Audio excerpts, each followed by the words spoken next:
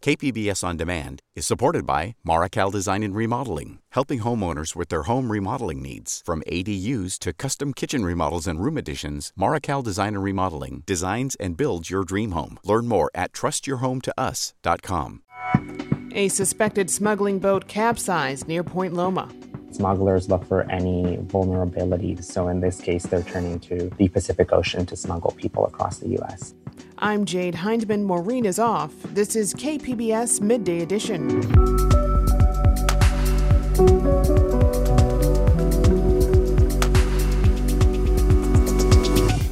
As a new COVID variant emerges, so do concerns over vaccination slowdowns. Things are not going to stay constant. So as the temperament of the general public changes, our strategies must change. And so that's what we are doing, and that's what we will continue to do. And a vast disparity in how PPP loans are given out in San Diego and elsewhere, plus a preview of the TCM Classic Film Festival. That's ahead on Midday Edition. First, the news. KPBS On Demand is supported by UC San Diego, offering the online Master of Data Science program, a journey through computation, data analysis, and real-world applications. Learn more about the online Master of Data Science program from UC San Diego at omds.ucsd.edu. The Coast Guard has suspended its search for survivors following the crash of a suspected smuggling ship off the coast of Point Loma.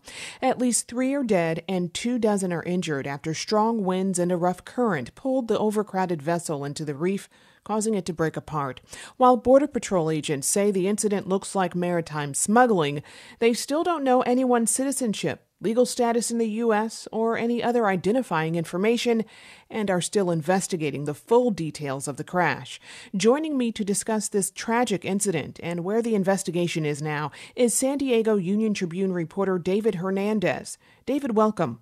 Thanks for having me. So bring us up to speed and tell us the latest information on this crash. Yeah, so we're still trying to sort out the number of people who survived and the number of people who died. At this point, we have confirmed that at least 3 people died. Others were taken to the hospital, so we're trying to get some updates in terms of the status of their condition, and that may be changing. And we're also trying to find out more information about their ages, their nationalities, and their genders. So we're trying to track all of that today, and any other information about how this boat made it all the way to the coast of Point Loma. As we've just touched on, Border Patrol agents said every indication leads them to believe this vessel was a smuggling boat. But how did they come to that conclusion when they've also said agents have not determined citizenship, legal status in the U.S., or any other identifying information at this time? So what they said is that the circumstances in this case line up with what usually happens when smugglers pack migrants into boats and send them across the border with Mexico. So in this case, actually, it wasn't a panga boat or a panga boat, which is a small fishing boat that smugglers typically use. But nevertheless, it was a boat that was well overcrowded, in this case, about 30 people. So based on those circumstances, they said they have every indication to believe that this was a smuggling vessel that was transporting migrants into the U.S. illegally.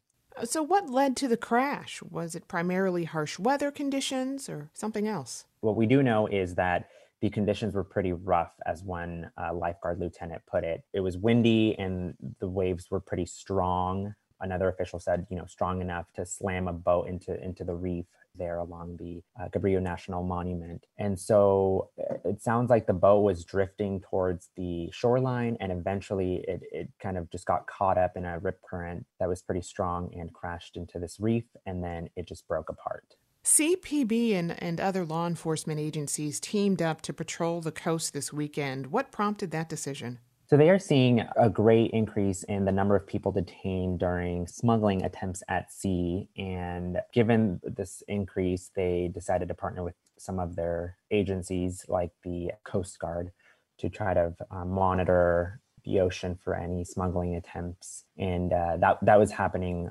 over the weekend while this incident unfolded. And it's important to note, I think, that officials were asked whether this boat was on their radar, and they said that it wasn't. They noted that, again, it wasn't the type of boat that smugglers usually use, and they think that maybe this boat was trying to blend in with other commercial traffic. So then it's safe to assume that there was no interaction with CPB or any other law enforcement agency before this boat crashed. They had not made contact with this boat, or they essentially hadn't seen it out at sea before. It wasn't on their radar until lifeguards in San Diego got a report of a boat that was drifting toward the shoreline. Do you have any idea of what's driving more people to try to cross by sea rather than land? During the Trump administration, we saw a lot of talk of the border on land and, talk of a border wall. And essentially, as the Trump administration tightened border infrastructure on land, we did see, according to data, human and drug smugglers increasingly turn to the Pacific Ocean. And that's something that one of the Border Patrol officials pointed to yesterday during a press conference on this crash. And he essentially said that smugglers look for any vulnerability that they may think there is. So in this case, they're turning to the Pacific Ocean to smuggle people across the U.S. So tell me about the rescue effort. It appears to me now that there were quite a number of people who jumped in to help in terms of pulling people who had kind of made it close to the shoreline.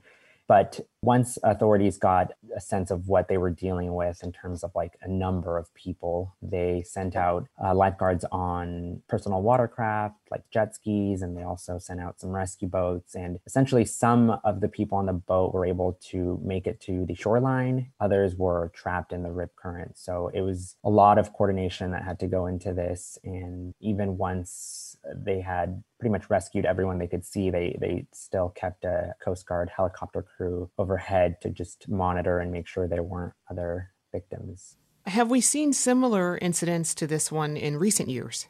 We have. I mean, none this tragic in recent memory, but, even last week, there was an incident where there were 25 people packed on a small boat, a panga in that case. It's not uncommon for that to happen. Usually the boat makes it to shore and sometimes people are detained, but there have been other similar incidents in recent years.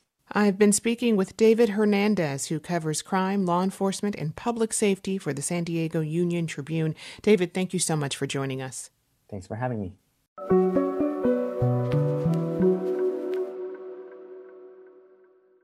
New COVID-19 cases continue to decrease as vaccinations increase. That's true here in San Diego County, where 1 million people have been fully vaccinated, and it's also true across the nation. But there is still concern. Public health officials are worried. A new variant, first discovered in India, has now been found in the U.S. as vaccination rates seem to be slowing. KPBS health reporter Matt Hoffman is here with more. Matt, welcome. Hey, Jade.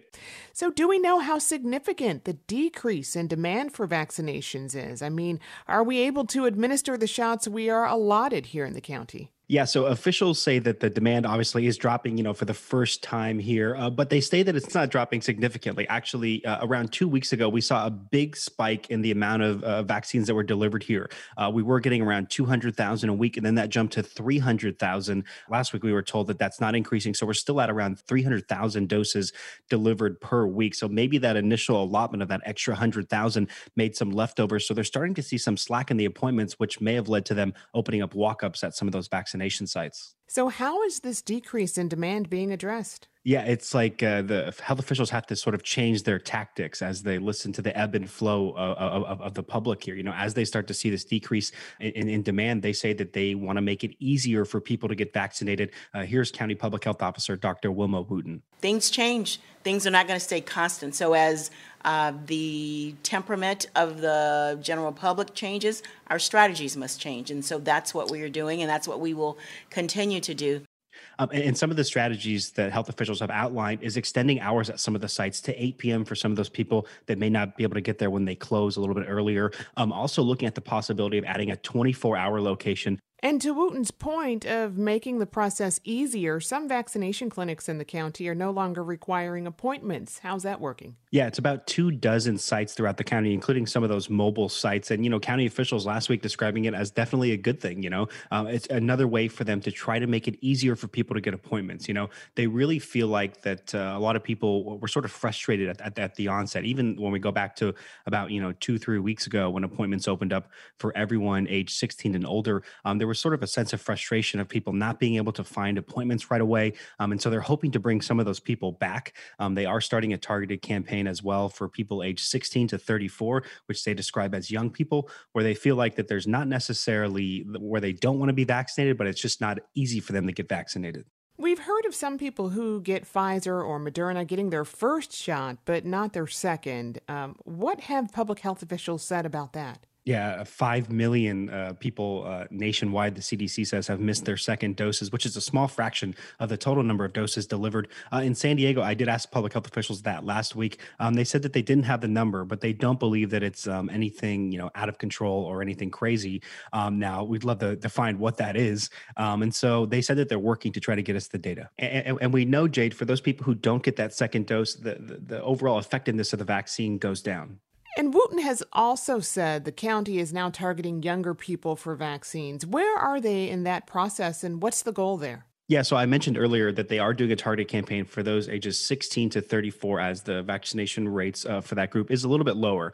And we know overall, when you look at some of the county's breakdowns, the age 16 to 19 group, that's the lowest percentage vaccinated that we are seeing there. And then Dr. Wooten pointed out, in the coming months, maybe just about a month away, we could start seeing some approvals for vaccinations for even younger people. We're talking about aside from 16 and 17-year-olds, which need parental permission to get vaccinated. So not only the teen wants to get vaccinated, but the parent.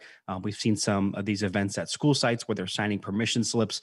Aside from those, the parent would need to go with them. But Dr. Wooten also hinting at those vaccinations coming for students aged 12 to 15. And once that happens, we have this goal of 75% of the population vaccinated come summer, come July. But she says that bar is going to change. That goal is going to change once vaccinations are opened up for people aged 12 to 15. CSU schools, including SDSU, are requiring vaccinations once emergency authorization for the vaccine is made official. Do you expect other schools to follow CSU's lead?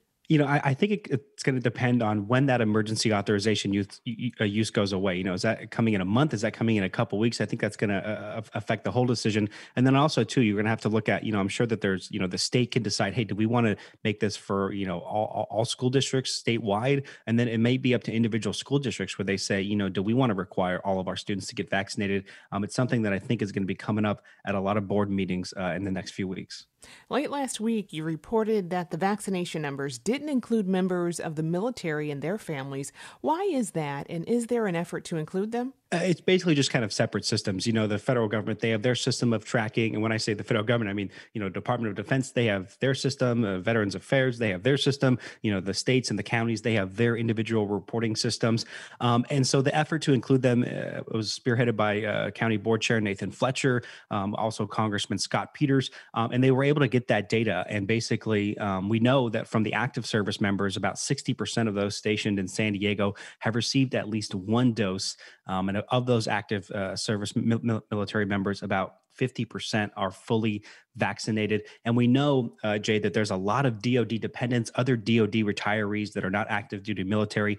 There's about 328,000 of them here in San Diego. And we know of that group, about 30% of them are partially vaccinated. And that 30% number may seem a little bit low, but federal officials basically say, like, if I'm a dependent of an active duty service member, and if I go get a shot, like at a super station, I would have to self-report that. So they think that numbers are a lot higher because people are getting vaccinated elsewhere. And there are plans for those numbers to soon be included in the county's overall numbers, correct? Right. And we know that the VA has delivered around 70,000 of these vaccinations, and those numbers are already included. And we saw a couple of percentage point increase in our goal. And then we know that, yes, those DOD numbers have yet to be included, but we know that they should be in the coming weeks. And also, Jade, what's also important too is that county officials, also Scott Peters' office, is telling us that the DoD has committed on a biweekly basis to be updating health officials on those numbers, which are critical, with such a large military population here, to actually,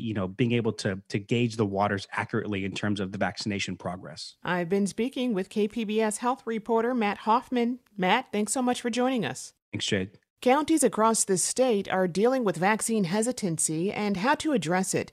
In the Central Valley, the Fresno County Department of Public Health is diverting COVID-19 vaccines allocated to the county elsewhere because of low demand.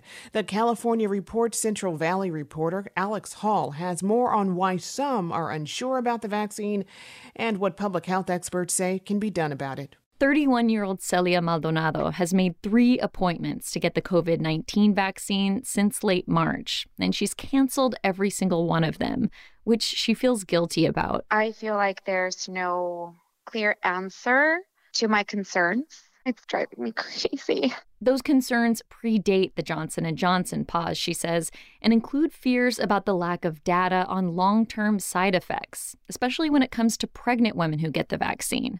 Although the CDC says there is no evidence getting vaccinated causes problems with pregnancy. I just fear that unknown. I know this can happen to me if I get COVID. I don't know exactly what can happen to me from getting this vaccine. She feels ashamed to bring up those doubts and fears to friends who have already gotten vaccinated. And she says she doesn't fall into the categories typically associated with vaccine hesitancy. I was listening to NPR the other day, and there was a report like, oh, the people who are not vaccinated are right-wing evangelicals and this and this and that. And of course, they put Latino people in there. And I'm like, well, that's the group of people I'm in, but I'm not by any means a Trumpist. I am a liberal. I feel like I should be on the side of getting a vaccine, but I'm just not. The Central Valley is home to some of the least vaccinated counties in the state. That includes Fresno, where Maldonado lives. In an effort to get more people vaccinated, local health officials here are now focusing education and outreach in neighborhoods where people haven't gotten a shot. We do this a lot, right? We want to find patterns. Dr. Rishi Goyal of Columbia University is leading a team that's looking at the language around vaccine hesitancy on social media and online forums to figure out what drives it. He says he's suspicious of survey data that looks simply at demographics because it oversimplifies the problem. There are Somali immigrants in Minnesota that are vaccine hesitant, right? There are rural GOP populations that are hesitant. There are left-leaning natural healing aficionados that are vaccine hesitant. And I think the one size fits all or the blaming one group for the phenomenon will end up kind of putting us in the problem that we're in, where we don't know how to tackle the problem because we don't even understand it. I really hate the term vaccine hesitancy. Dr. Kirsten Bibbins-Domingo of UCSF says that labeling racial groups or people with certain political ideologies as hesitant doesn't explain people's specific concerns or how to address them. In the end, I think most of the people who we put that label on are people who want to get their questions answered, right? And I think it is a little bit of a cop-out for us to label people as hesitant when all of the issues we're talking about are ones that we in public health should be working harder to think about overcoming. What healthcare providers can do, says Dr. Lisa Rosenbaum, a cardiologist and assistant professor at Harvard who has studied COVID-19 vaccine hesitancy, is hear people out. Answer their questions. It's just so intuitive to us when you're trying to convince people to do something to craft a message. The real work has to be done on the ground, talking to people, making them feel heard, making them feel understood. And I don't think any messaging campaign can overcome that. Especially to reach people like Maldonado, for whom a change in messaging won't necessarily have an impact, only more data. And to get there, time to see the COVID-19 vaccines are safe. That was the California Report's Alex Hall. KPBS On Demand is supported by the Museum of Contemporary Art San Diego, offering visitors to the La Jolla campus special exhibitions, collection galleries, coastal vistas, seaside dining, and more. MCASD.org. You're listening to KPBS Midday Edition. I'm Jade Hindman. Maureen Cavanaugh has the day off. A centerpiece of the federal government's response to the pandemic was a massive cash infusion for businesses called the Paycheck Protection Program, or PPP. But KPBS investigative reporter Claire Trageser says there was vast disparity in how that money was given out in San Diego and elsewhere, favoring wealthy and white areas. The Corona family had long dreamed of opening a Mexican restaurant in their hometown of Imperial Beach. And in early 2020, they were on their way. Then came the pandemic. When we were getting ready to open, it was already, everything was closed and everything was completely different for us. Tanya Corona opened for takeout orders in April, but still struggled to make rent. So when the Federal Paycheck Protection Program, or PPP, was announced, Corona immediately went to her bank to try to get funding. And they said I didn't qualify for the one they were offering because my business was so new. The Corona family story is one that became all too common in San Diego County and throughout the country during 2020. $500 billion in federal dollars were sloshing through the economy through the program, but relatively few were ending up in the pockets of business owners in underserved places like Imperial Beach. The primary reason for this inequity is that PPP loans were distributed by banks, and many small minority-owned businesses lack existing banking relationships, says Mark Herbert, a small business advocate. When you build a program and just bolt it on top of our existing commercial financing system, it's going to exacerbate the problems that had already existed even before the pandemic. The data show vast inequity in San Diego County. Lenders gave 61% of loans to businesses in majority white census tracts and just under 12% to businesses in majority Latinx census tracts. So, we've been in business for 8 years. While Corona was barely hanging on in Imperial Beach, Molly Boyd, the owner of Brill Hair Lounge in Carlsbad, was facing her own crisis. In March 2020, she, like hairstylists everywhere, had to close her salon. Her clients didn't take it well. Everybody started panicking, not only health-wise, but I have to look good. I mean, we are in California. She also applied for a PPP loan from her usual bank and was put on a waiting list. Her friends told her about a bank that had no waiting list, and she quickly got funding. But Boyd doesn't see inequity in the process. If you didn't put in the time and the work and the extra that you needed to in order to stay afloat, then you're just you're just complaining. It's hard to say you didn't have internet. It's 2021. Everybody has internet. And if you don't have it, then you better get a new phone. A lot of individuals don't have Wi-Fi. They don't have a computer. They don't have a tablet. Imperial Beach Councilman Matthew Leyba Gonzalez represents the area that got the lowest rate of loans.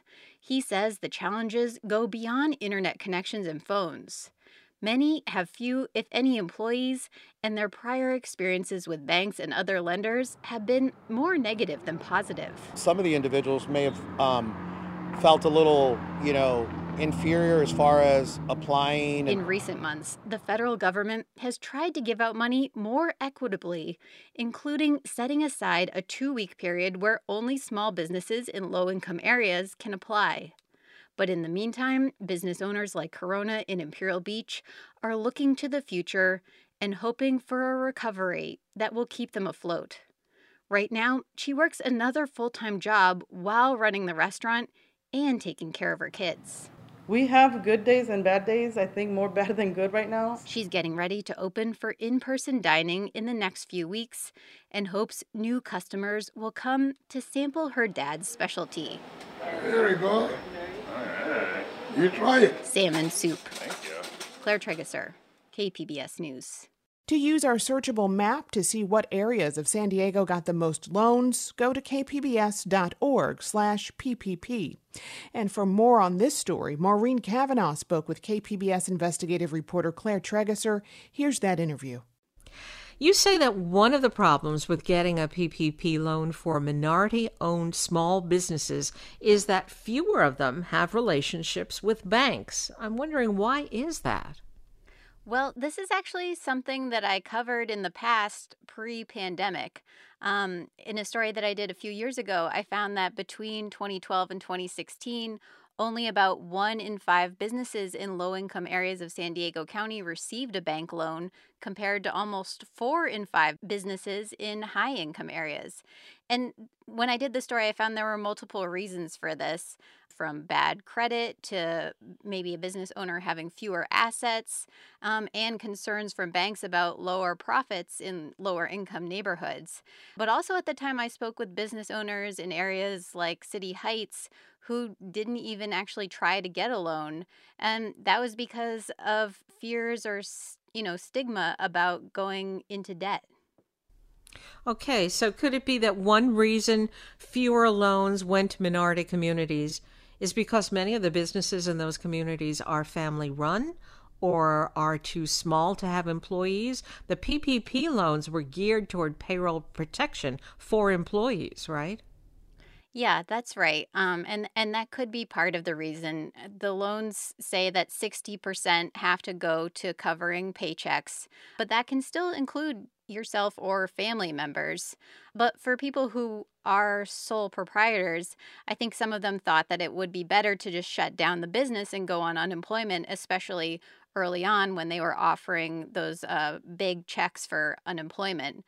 But I also spoke with a tax accountant in Imperial Beach who said some of his clients really did want to apply for a loan to keep their business going, but because they were maybe gig workers or were paid in cash, they didn't always have the necessary documentation. With fewer businesses getting PPP loans in minority communities, did more businesses fail in those areas than in majority white districts? Well, this is something that I would love to know. I've been working on this, trying to find out exactly how many businesses closed during the pandemic. You would think that that would be an easy question. It's a bit of a complicated question, so kind of stay tuned on that. In the story here, we're talking about the actual rate of percentage of businesses that got loans. So using both census data and post office data compiled by the nonprofit news organization Reveal, we had an estimate of the total number of eligible businesses in each census tract, and then we looked at the percentage of those businesses that got loans. So, for example, in the Imperial Beach census tract that I referenced in the story, there were 142 eligible businesses, according to Reveal's data, and only 6 of them got loans.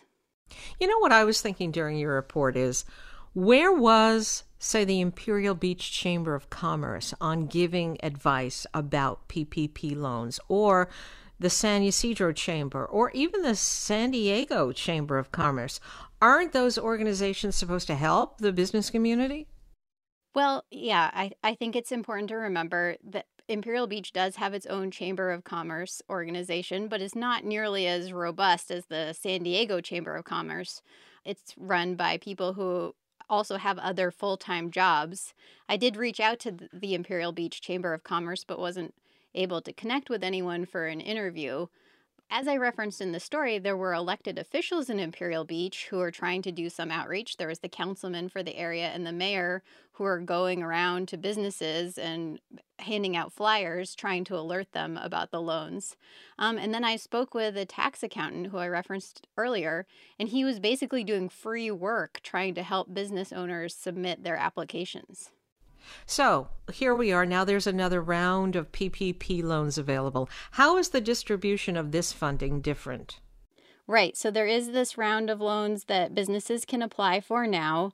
And I spoke with the Small Business Administration who's overseeing the program, and they said they're trying to make changes to improve equity in those loans, including setting aside a 2-week period where only small businesses in low-income areas or with less than 100 employees can apply.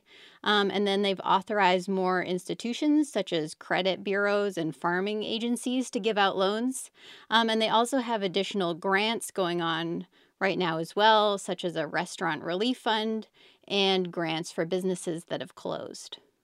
And is any agency giving small business owners better guidance on how this new program works? Well, one thing that's interesting is if you look at areas like City Heights, which are, again, a lower income area, majority non-white census tracts, But there are so many agencies and groups set up there, like City Heights business associations, who are helping businesses.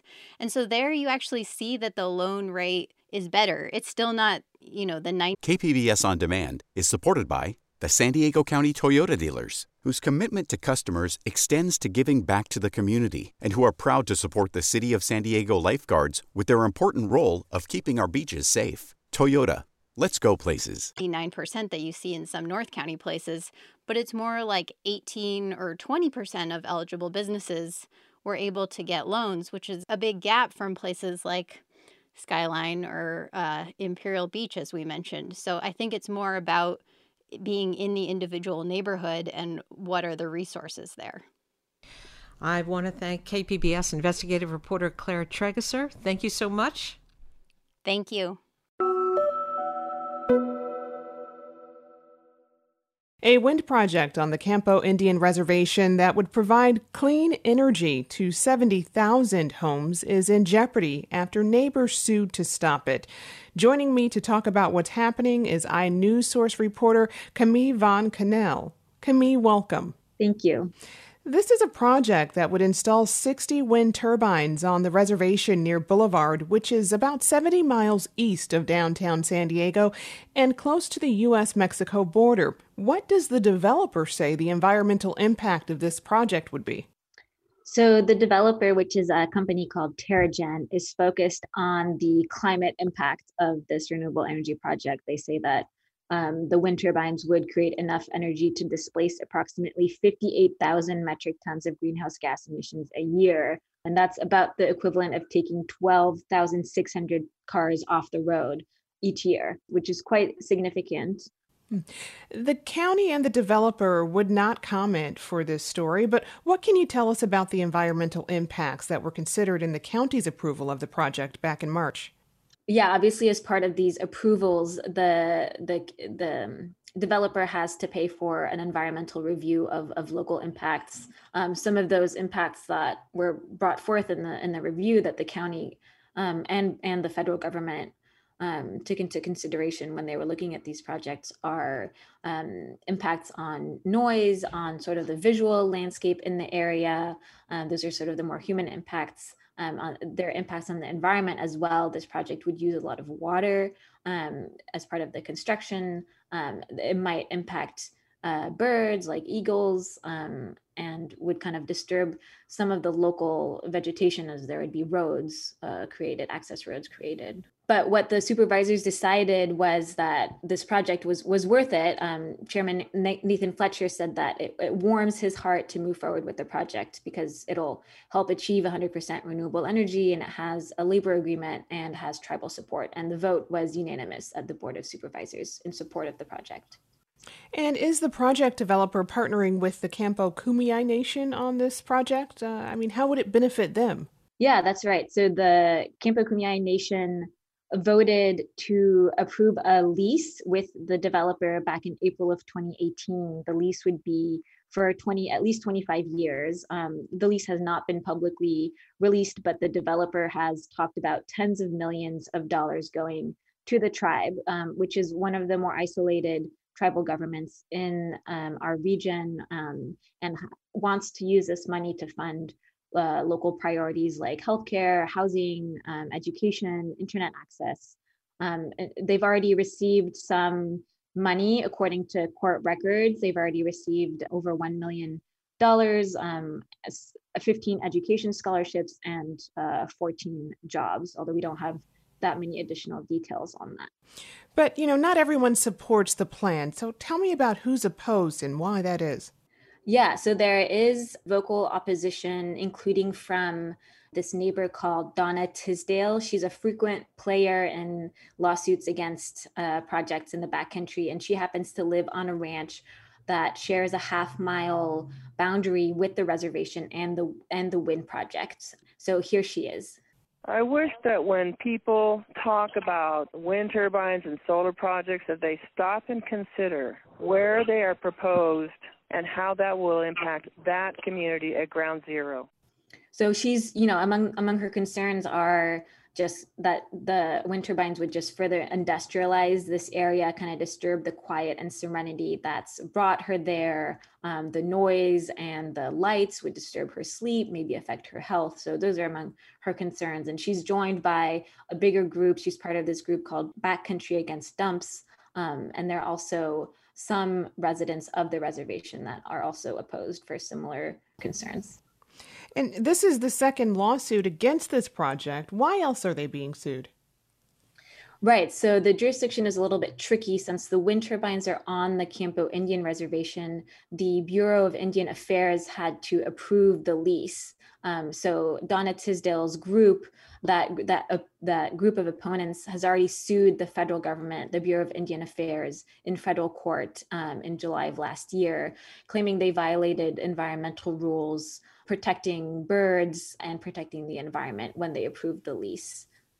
And this is not the only wind project in the area. Others are planned, and wind turbines already operate in the area. So what role do these projects play in the state's goal to reach 100% clean energy by 2045? Yeah, there are quite a few projects in the area. There are 7 total in that southeastern corner of the county that are currently in the pipeline somehow, including this one. The Campo Wind Project is the largest among those 7. We don't quite know yet who would be benefiting from that energy, whether it would be San Diego Gas and Electric or some other utility company. But it most certainly will advance the share of renewable energy in local energy production. San Diego is actually a little bit behind other regions in terms of the share of energy it has from renewable sources. What does the tribe think about the opposition from Donna Tisdale? They certainly have a history. Donna Tisdale has sued other developments on the reservation before. There is a difference between sort of the tribe in general, the tribal government speaking as an official voice, and some tribal members. Some tribal members are actually aligned with Donna Tisdale and don't want this project going forward. But as a whole, the tribe did vote to approve the lease. The chairman, Marcos Cuero, said that the opposition makes the process cumbersome and delays a project from getting built, but that he's kind of used to this sort of opposition. And he thinks that the project adds value to the community. So what are the next steps before we know whether the project will move forward or not? Yeah, there's a few. So there's a few hearings. There's in the county case, there is a hearing on December 10th later this year. In the federal case, there's a hearing on May 13th. We're also waiting for final approval from the Federal Aviation Administration, which has to confirm that the wind turbines do not cause hazards for air navigation. They're redoing their review right now, actually, because they found an error in their previous determination. So we're still also waiting for that approval. I've been speaking to iNewsSource reporter Camille Von Cannell. Camille, thank you so much. Thank you. You're listening to KPBS Midday Edition. I'm Jade Hindman. Maureen Cavanaugh has the day off. On Thursday, TCM Classic Film Festival kicks off its second home edition of the pandemic. KPBS film critic Beth Accomando previews the festival with Charles Tabesh, Senior Vice President in charge of programming at Turner Classic Movies and a programmer for the festival. He is also a UC San Diego alumni. Charlie, this is going to be the second online virtual version of the TCM Classic Film Festival, and you've managed to offer more choices this year than last year. So what was this year like being the second one? Well, there were a couple of big differences. Now, this year we had HBO Max as an additional venue, so we were able to do kind of one venue being TCM Linear, the other one being HBO Max, and having them both with different films to use in each was really great and interesting and allowed us to do a little bit more. The other thing is we had more time. Last year, we were scrambling. We canceled our live festival just maybe like a month and a half before it was planned. And so we really had to come up with a schedule using only things that we had already produced and cobbling together previous interviews and that sort of stuff and trying to put it all together. And we're really happy with it. But this year really was more planned out, certainly. And I think, that shows in a lot of the production and a lot of the programming you see. Well, now you've created the online equivalent of having to make choices that we used to have by having multiple cinemas to choose from. So now we have HBO and TCM to choose between.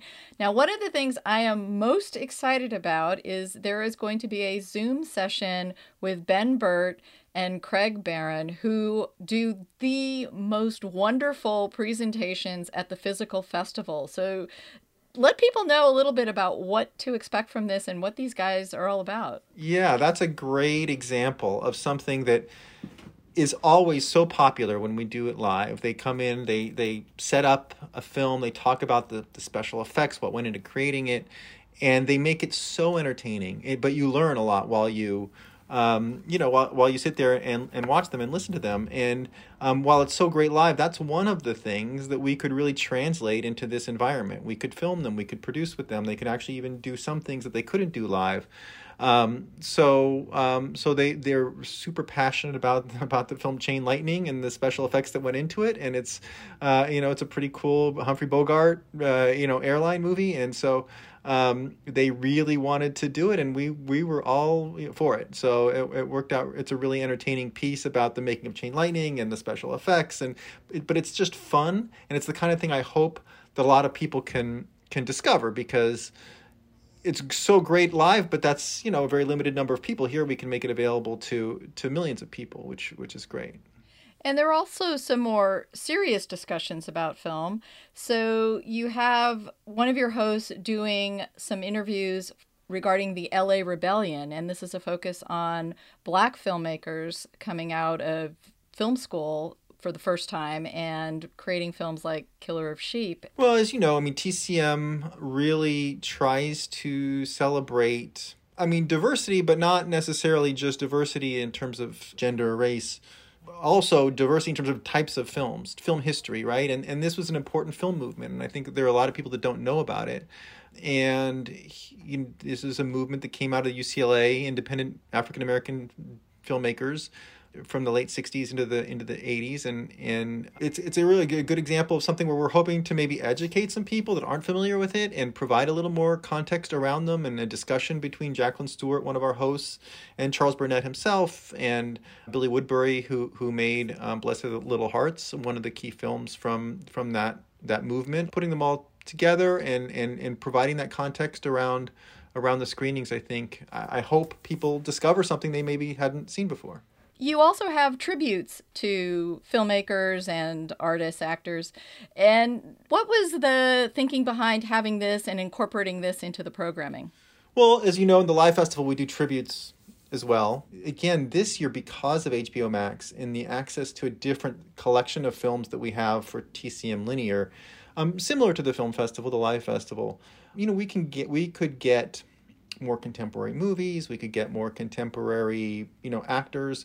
We wanted a wide range of people representing different genres of film, different types of actors. And so Martin Short, who was hilarious, and Ali MacGraw, who's done, some really amazing iconic roles, and Danny Glover, who's just one of the great actors. And we did extended interviews with each of them. And in addition to that, we have a category called the Masters. And these are filmmakers, these are directors. 6 of the greatest directors living, and we are this is different than the tributes in that it's not about their careers. It's about this one specific film, and it's about them going really in depth into this particular film, how it was made, why it was made, what are some of the stories during the production, and that will serve as an intro. So it's sort of 2 different ways of working with the great talent that was willing to work with us. And I know you love film yourself, so are there any films or programs that are scheduled for that weekend that are something you are particularly fond of or looking forward to?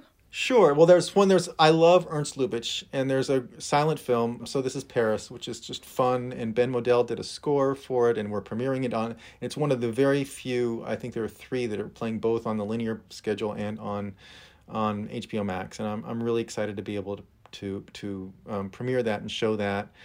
I'm really excited about on HBO Max. There are a couple of films I think that maybe don't get a lot of attention in this.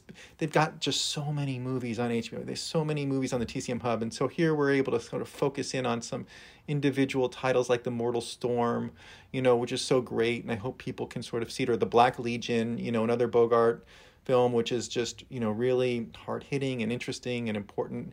And again, each of those has its own context around it. So a special introduction, pieces that are about either the actors or the theme. The Black Legion's part of a mini collection of immigration movies about immigrants and immigration, along with a piece that was produced to sort of talk about that subject. So watch the supplemental material. I think there are a lot of pieces that really help contextualize these movies. So don't just dive into the movie. There are pieces that accompany a lot of these that are really interesting. Bruce Springsteen talking about The Searchers, or a piece about Howard Hawks and how he approaches screwball comedy. Those types of things I think really are engaging and I think will lead people to appreciate maybe these movies in a deeper way than they typically would just sort of clicking on it and starting the film. Well, I want to thank you very much for talking about the TCM Classic Film Festival. Thank you, Beth. It's really great to see you again. That was Beth Accomando speaking with TCM's Charles Tebesch. The TCM Classic Film Festival runs this Thursday through Sunday on the TCM channel and HBO Max. KPBS On Demand is supported by Under the Sun Foundation, presenting the Candlewood Arts Festival in Borrego Springs, featuring temporary public art projects that engage community and place. March 23rd. More at candlewoodartsfestival.org.